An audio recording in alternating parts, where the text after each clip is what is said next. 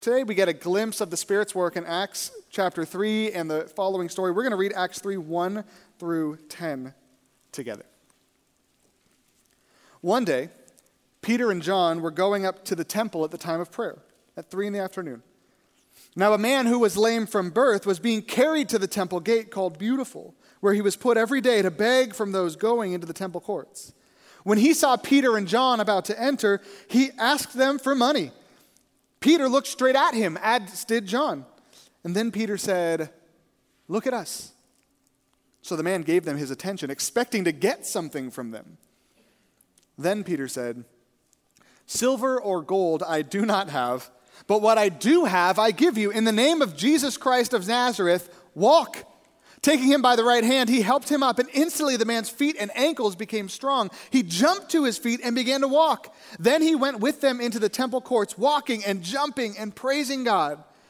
When all the people saw him walking and praising God, they recognized him as the same man who used to sit begging at the temple gate called Beautiful. And they were filled with wonder and amazement at what had happened to him. This is the word of the Lord. Do you ever read passages like that and wonder if you're missing something?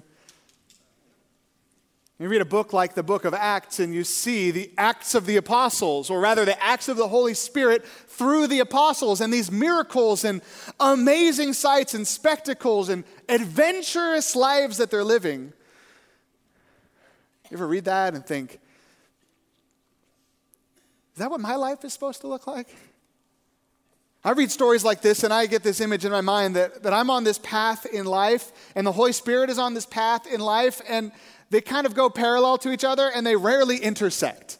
I've never had a moment where I felt compelled to heal somebody or raise someone from the dead or give sight to the blind, or I've never had thousands of people get saved in a moment as the Spirit intersected into my life.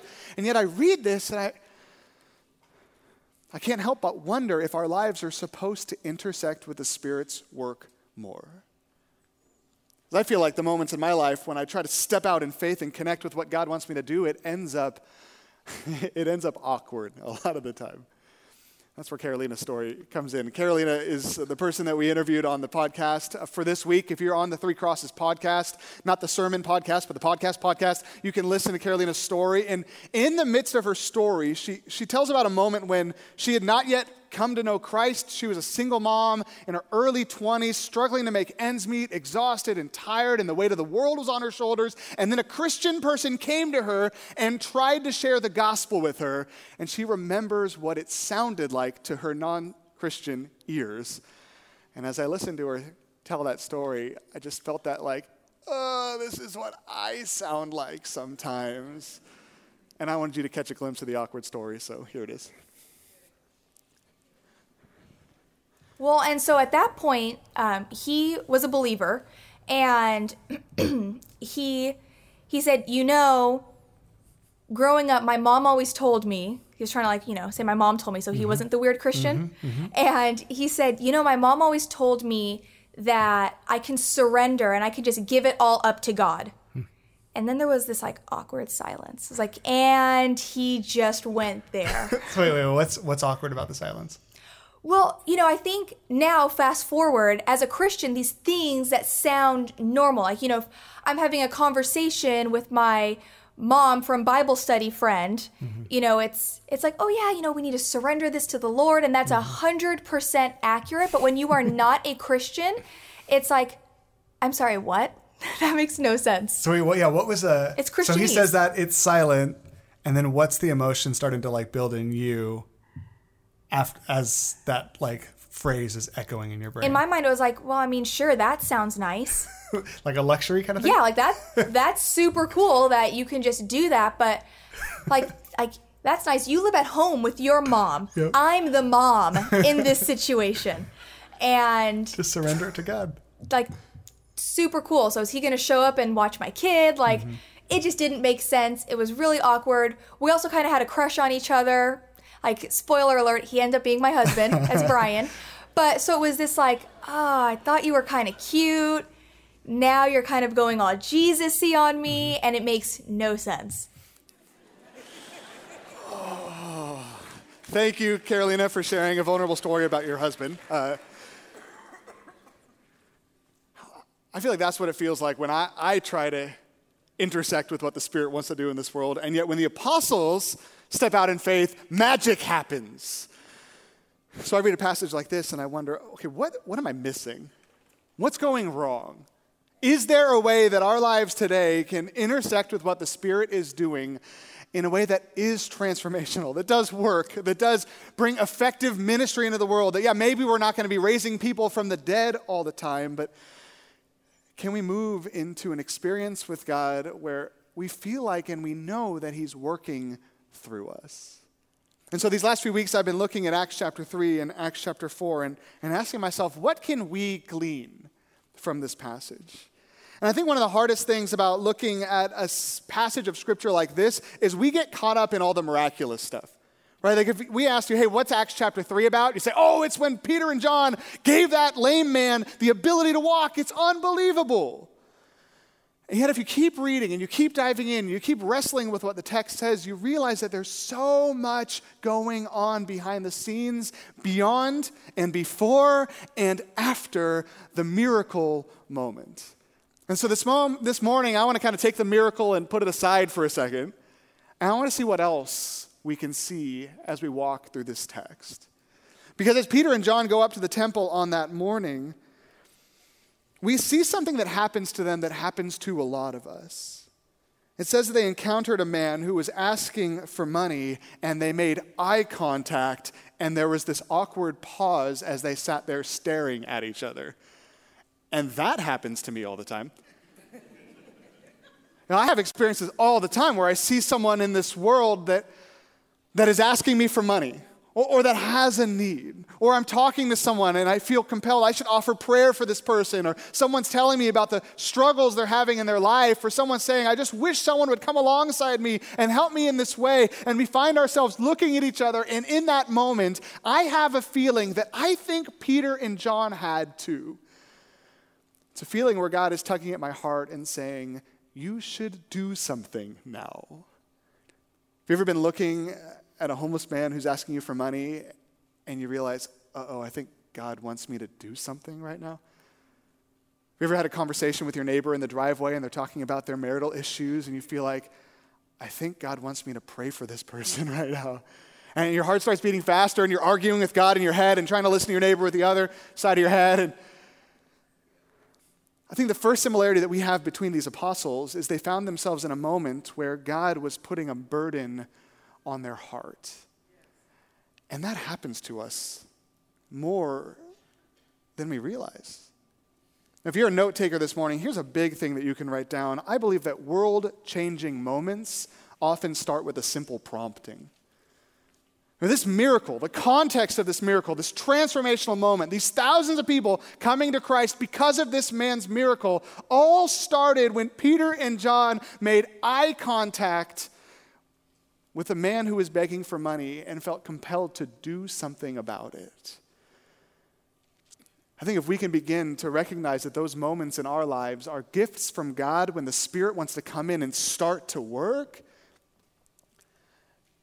it might not only change our perspective on how to deal with moments like that, but I believe it actually might be the catalyst that God uses to tumble us into a life in partnership with Him.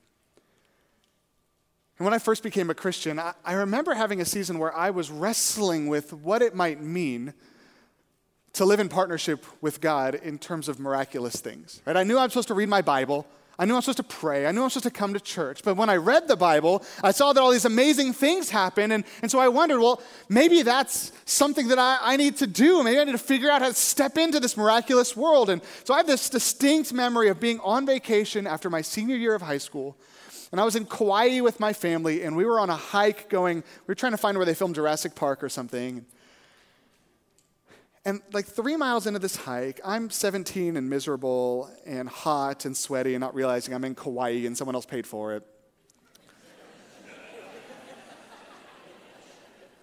And it started to rain. And it's already kind of muddy, and I'm wearing like flip-flops on this like 8-mile hike, and now I'm getting cold. And I felt like Jonah, like cursing God because of the rain. And I remember having this moment where I realized, I'm a Christian now. Maybe I can stop the rain. Jesus commanded the elements, right? And so as I'm hiking down the road, I'm praying, God, I don't know if this is how this works, but can you stop the rain from coming? And then it stopped raining. And I remember stopping in the middle of the path, like, did I just figure it out, right? And I kept walking, and then it started raining again. And I'm like, oh, this is a test. God, stop the rain. Please stop the rain. And I'd wrestle with the Lord until the rain stopped. I'm like, wait, did I do that? Or was that? So then I started getting bold. I'm like, God, bring the rain back. Bring the rain back now, right? And I pray that until the rain started. And that was not probably what I should have been doing at that moment. But I was wrestling with that idea of, how do I break into the miraculous? Or what is my connection with God himself manifesting here on earth? Right? If my life is supposed to be one where the Spirit can break through and do things that I could not do on my own, how does that relationship look? I think in this passage, if we take the miraculous out for a moment and look at what was happening, the context for the miraculous, I think we'll see some things that we may have never seen before in this passage. And the first thing I notice as I look in this passage is that God himself orchestrated all the events. Luke is the one who wrote the book of Acts, and we see that Luke brings out a lot of details to try to remind us that God was orchestrating this very moment. He describes Peter and John coming to the temple at the time of prayer, and he puts them on this road at a specific time, 3 o'clock in the afternoon. And then he tells about this man who's been unable to walk for 40 years since he was born, and how every day he'd be carried to the temple. And he draws us this story where Peter and John are coming up the steps this way, and this man's being drawn up this way, and then they happen to meet each other in that moment. And I feel like Luke is screaming to us through the text, can't you see God himself has been orchestrating this moment? For the last 40 years, he's been preparing this man to meet with the apostles on the road today. That's the context for this miracle. And when I read the rest of the scriptures, I see over and over again this idea that God has set apart some works for us to do. Remember what Paul said in Ephesians, that we are God's workmanship, created in Christ Jesus for good works, which God has prepared beforehand for us to do? That the God of this universe, before we were born, before we were created, before this earth was created, he knew in his mind that one day he was going to place a man outside a gate called Beautiful as two of his apostles walked up the steps, and he was going to orchestrate a moment where his Spirit was going to break forth into the earth and do something amazing. When we have those moments in our life where the Spirit is tugging us towards doing something, buying the groceries for someone, offering a prayer, sharing the gospel, paying for the meal, whatever it is, what if we viewed those moments as moments that God had prepared since the foundation of the world for his Spirit to potentially break into a relationship like never before? Now, I see that when I look at this passage. I also see that God breaks into Peter's daily routine. That Peter and John are just walking down the street like they always do at 3 o'clock. It's a normal time. It's a routine time that they would go to the temple. They would pray. That was every day they would do that. And in the midst of their daily routine, God shows up. You ever notice that God shows up sometimes when you're not really having the time for him to show up? Your neighbor never really wants to talk about their deep life issues except when all your kids are screaming in your house, right? Right? Your coworker never wants to talk about their faith except when you're late to a meeting. Right? Your kid never wants to have a conversation with you about spiritual things unless it's 2 a.m. and they're just coming home and you just want to yell at them, right? It's almost like God breaks into our routine and he gives us these opportunities. We want to say, God, you know what? I've got a calendar here. If you see, there are a couple, just a few, but there are a couple of open slots. You know, if you could break into my life at a more opportune time, I think that would be better for me. I know that would be better for me, and I think it would be better for your kingdom too. God breaks into Peter's routine. I feel like in a culture like ours, in an area that we live in like ours, in a pace of life like ours, in a life of busyness like ours, in an efficiency world like ours, it's important for ourselves to ask the question about our routine, is it breakable? Is your routine breakable? Is there enough margin in your life for God to work? Can you imagine what the story would have looked like if Peter and John looked at that guy and they looked away because they realized they were late for prayer time? The story wouldn't have ended up in the Bible. That's what would have happened. I guess so often, it's like God taps us on the shoulders and we want to say, I'm busy right now. And our lives are so packed full with events that if we were to stop for a moment and engage with what God had for us, everything else would come tumbling apart.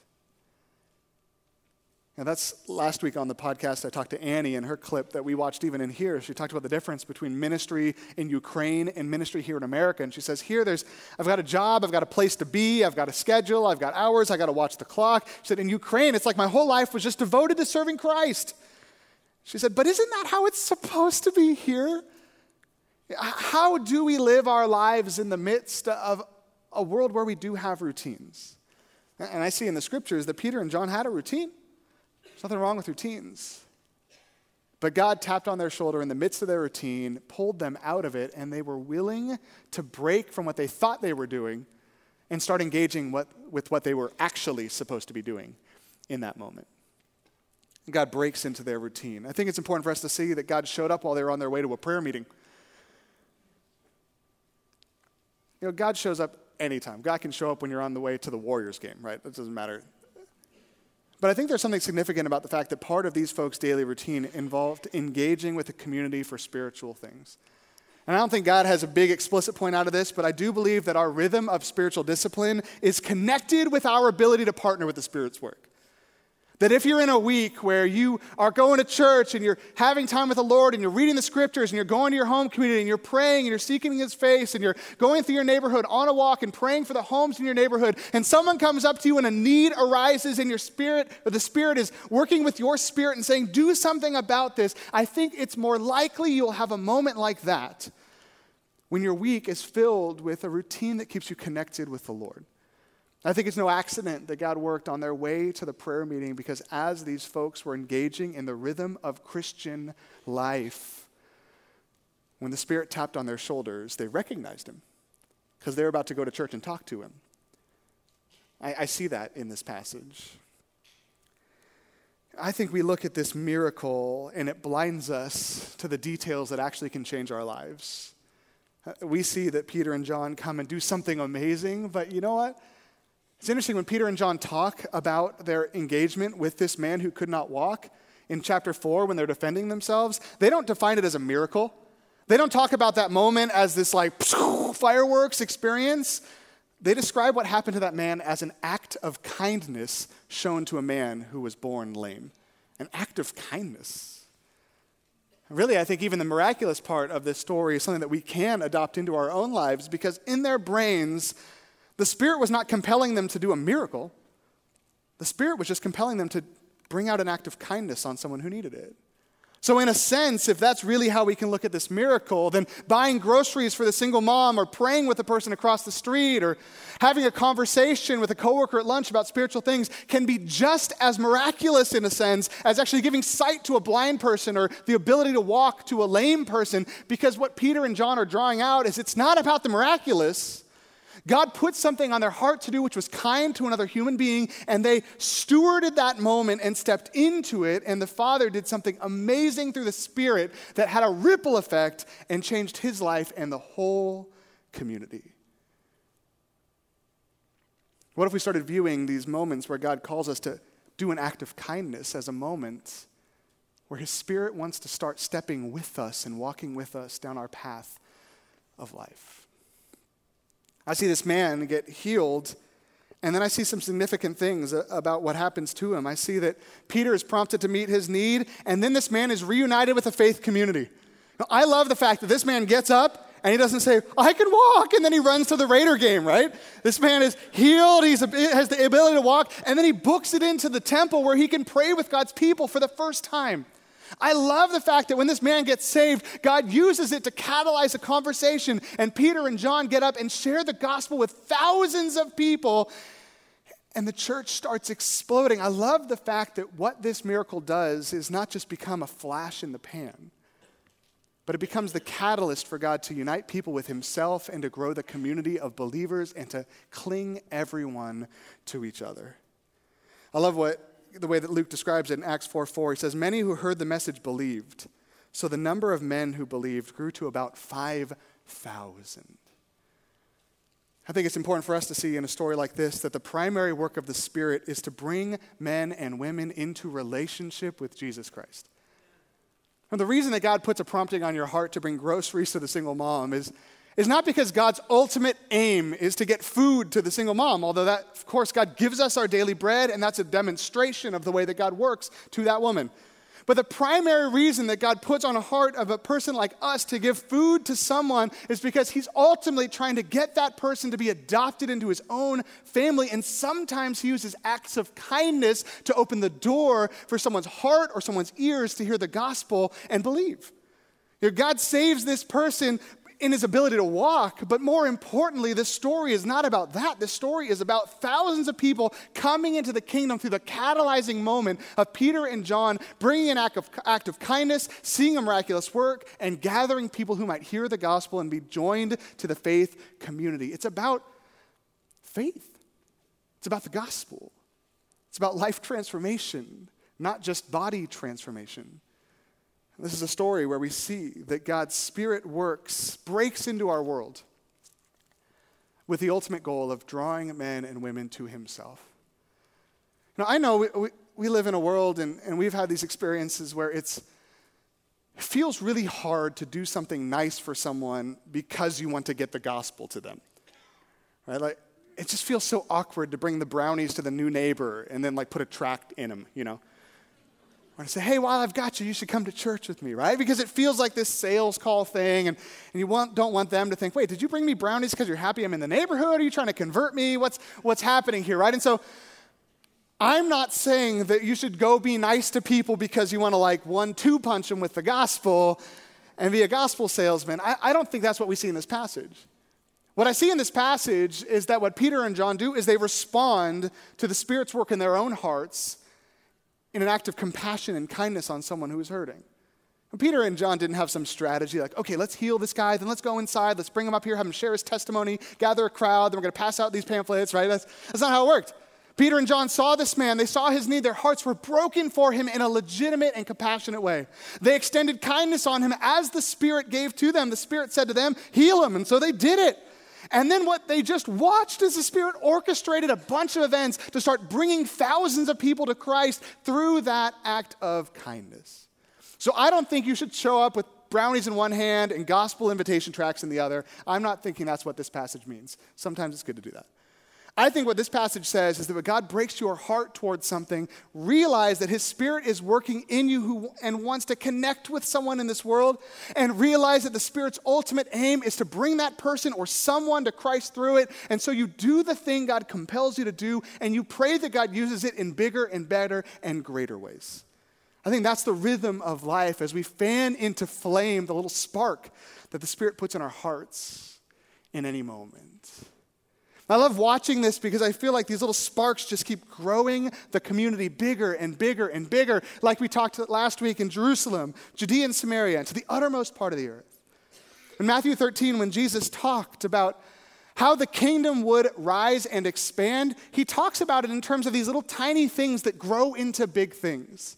He says in Matthew 13:3, a farmer went out to sow his seed. Remember that story? It's all these parables about a father just scattering seed wherever he goes. And he says sometimes the seed grows and multiplies. Sometimes it dies. Sometimes birds eat it. Sometimes weeds choke him out. But all he's doing is he's just scattering the seed all over the place. He jumps in the next parable and he says the kingdom of heaven is like a mustard seed.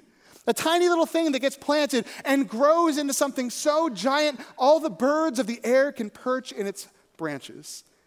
He moves forward and says the kingdom of heaven is like yeast that a woman took and mixed into about 60 pounds of flour until it worked all the way through, that it's a small thing that permeates the earth, that permeates the dough, that can expand and do great things and multiply. When Jesus talks about the kingdom of God, he talks about it as something that starts really small, and it grows, and it expands, and it moves and affects beyond where anyone would ever imagine a tiny seed could go. And Peter and John had an act of kindness, a moment of being compelled by the Spirit that grew and expanded beyond I'm sure, anything they could have ever asked or imagined. Jesus says that's the way the kingdom grows as it expands throughout all the earth and expands in our neighborhoods and expands in our homes and in our workplaces. It sounds really nice when you put it that way. Like you should just go to work and tell people about Jesus and watch the miracles happen, right? It's like one of those remember those little capsules you used to get with the foam dinosaur inside, and you'd like put it inside the water, and then the next morning, boom, a dinosaur comes out. Like, yeah, right? I should go tell people about Jesus, do nice things, and boom, boom, boom, boom. Everyone's getting saved, right? It's going to be great.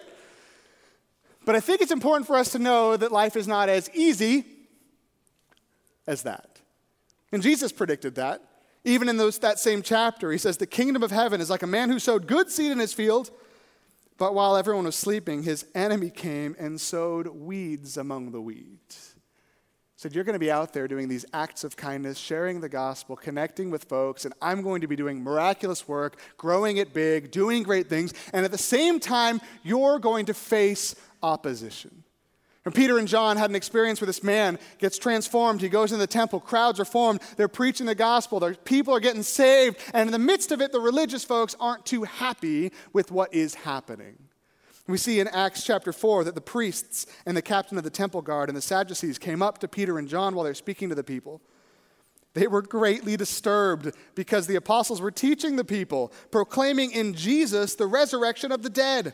They seized Peter and John, and because it was evening, put them in jail until the next day. And life was awesome, and then they got incarcerated. The Spirit was moving, and then they had handcuffs on. And God was doing great things, and people were getting saved, and then they found themselves in chains behind locked doors all night long. I think this is probably the point that I don't have to tell you, that when you go and start walking with the Spirit, there will be opposition. And there will be people who don't like what you have to say. There will be people who you serve with a legitimate, compassionate heart who feel like you've turned them into a gospel proselytizing project. There will be people who hear the gospel and get mad at you, don't want to be your friend anymore. There will be workplaces that fire you for sharing your faith with someone who asked you how you had that hope in your heart. There will be times in your life that people come against you because of your faith, and all you're trying to do is love people, and your heart is stirred towards them, and there's opposition. That happens. And I really believe that that's the reason that most of us, including myself, often don't step into God's work in the first place. And we see the homeless man on the street, and he's trying to make eye contact with us, and we're trying to avoid it, right? Because we know if we make eye contact, God might call us to do something, and if God might call us to do something, it might get awkward or hostile. That's the reason we don't pray with our neighbor, because God starts drawing us to pray for them, and we start thinking, but what if they don't like prayer? What if they think I'm weird? I have to live next door to this person, right? What's going to happen tomorrow? What if they hate me? What if they punch me? I don't know. And so it's hard for us to be bold.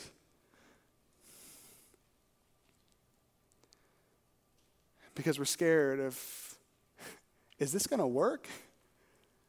Or is this going to be the time that I get reported to HR for talking about my faith at work?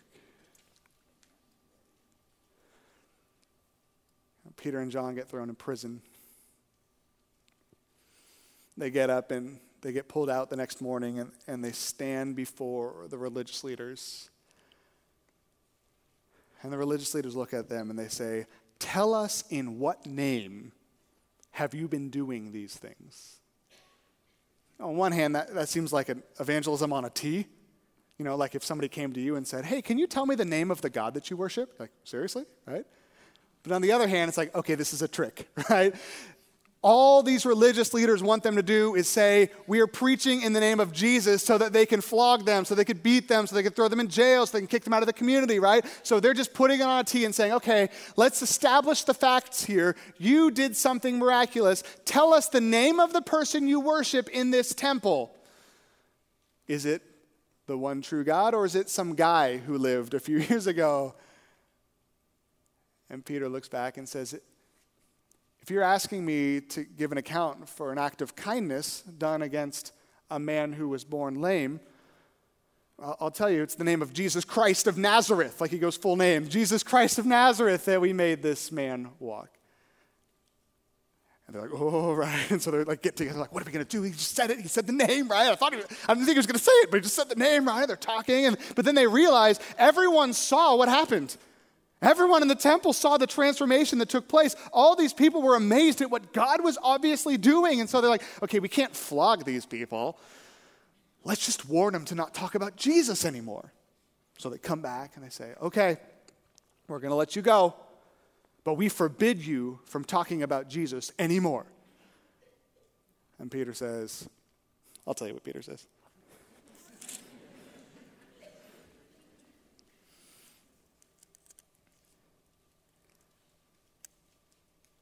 Peter and John replied, which is right in God's eyes? To listen to him, or to listen to you, or to him? You be the judges. As for us, we cannot help speaking about what we have seen and heard. We can't stop. So after further threats, they let him go. They couldn't decide how to punish them because all the people were praising God for what had happened. For the man who was miraculously healed was over 40 years old. Now, Peter and John had this opportunity where they could shrink back or they could step into boldness. And they chose boldness. And God showed up in that moment and gave them favor again. As we look to distill, okay, what's the life principle for those of us who don't heal lame people very often? Or what's the application for us who live in our world where what God compels us to do is generally less miraculous than that? What do we learn from this story? And I think it's an equation. The Holy Spirit plus boldness equals life of adventure with God. The Holy Spirit plus boldness equals life of adventure with God. I love watching Peter and John race home in Acts 4. You can read this later when you get home. And they go and they tell the church, like, oh, you're out of prison? They're like, yeah, we're out of prison, right? And they tell the whole story. They explain to everyone what happened, and they walk them through it. And the disciples who are sitting there are realizing that more and more threats are going to start coming against them. And so they pray something very powerful in Acts 4, verse 29. They say, God, enable your servants to speak your word with great boldness. They realized that opposition was starting to mount, and boldness was the enzyme God used to catalyze the Spirit's work in the past. And so their prayer was, God, consider their threats and enable us to be all the more bold in the face of this opposition. It's hard to be bold. Sometimes we try to be bold like Brian did, and it just comes out like, hey, surrender it to God. And we feel like we failed. What I love about Carolina's story that we heard at the beginning is as she walks through it, Brian's little phrase that kind of got in her ear started like bouncing around in her brain. And she gets to a point, you've got to listen to this podcast. She gets to the point that she's driving down the freeway and she's crying. She's overwhelmed. She's late to pick up her kid from preschool or daycare. And she has no money and no way to feed him dinner. And the house is a mess. And the weight of the world is on her shoulders. And she just hears Brian saying, surrender it to God. And so in the midst of the freeway, she looks up to the heavens through her tears and says, God, I don't even know what it means to surrender it to you. But I do. And God started a chain reaction in her life where he became real to her because Brian was bold to bumble out a phrase that he felt like an idiot for saying. No offense.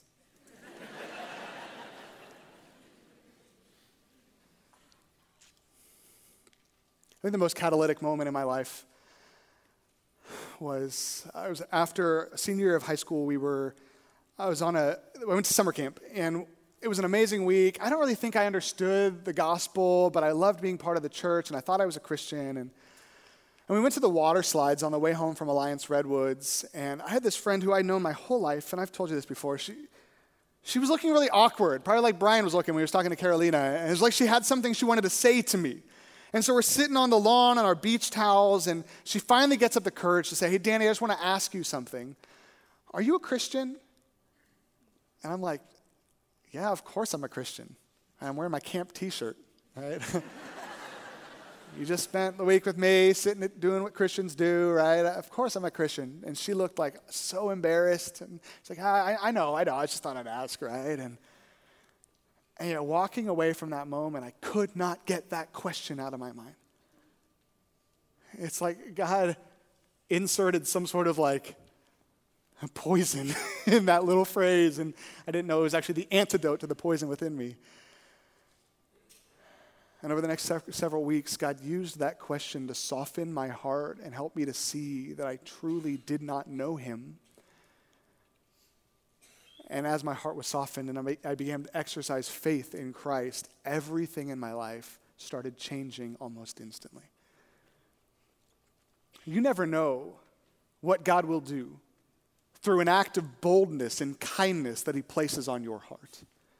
You never know when cookies are going to turn into eternal salvation for someone. You never know when bringing groceries to a single mom is going to be the thing that proves to her that God is real because she just prayed for food. You never know when God's going to use the moment he's placed on your heart to change someone's life forever. And sometimes you never know what God does through those moments. All we can do is steward them well and respond with boldness to the promptings the Spirit places in our hearts, trusting that that's how he works. And this morning, as we close in prayer, my heart goes to some of you who the thing the Spirit is tapping on your shoulder with is that you don't know him. That God has been trying to draw you for a long, long time. Or maybe it's the first time you've ever been in a church and you know that there's something real about this and God is saying, trust me, follow me, come with me. And it's like he's tapping you and you want to shoo him away. Maybe that's the thing you need to be bold about this morning. Maybe you need to boldly go into our prayer room and say, I think I need to start following Jesus this morning. Maybe you boldly need to sit while I'm praying and say, God, take my life, it's yours. God, forgive my sins. I trust Jesus died for them. God, give me a new life. I trust his resurrection grants it for me. God, give me that Spirit so I might walk with you the rest of my days. Maybe that's the thing he's putting on your heart is to simply trust him and open your life to him. If that's you, do that this morning. Before you leave, surrender your life to Christ. And the Spirit will catalyze that seed in your heart and turn it into something amazingly huger than you can ever imagine if you simply boldly respond yes to what God is calling for you. Let me pray for us all as we move into worship this morning.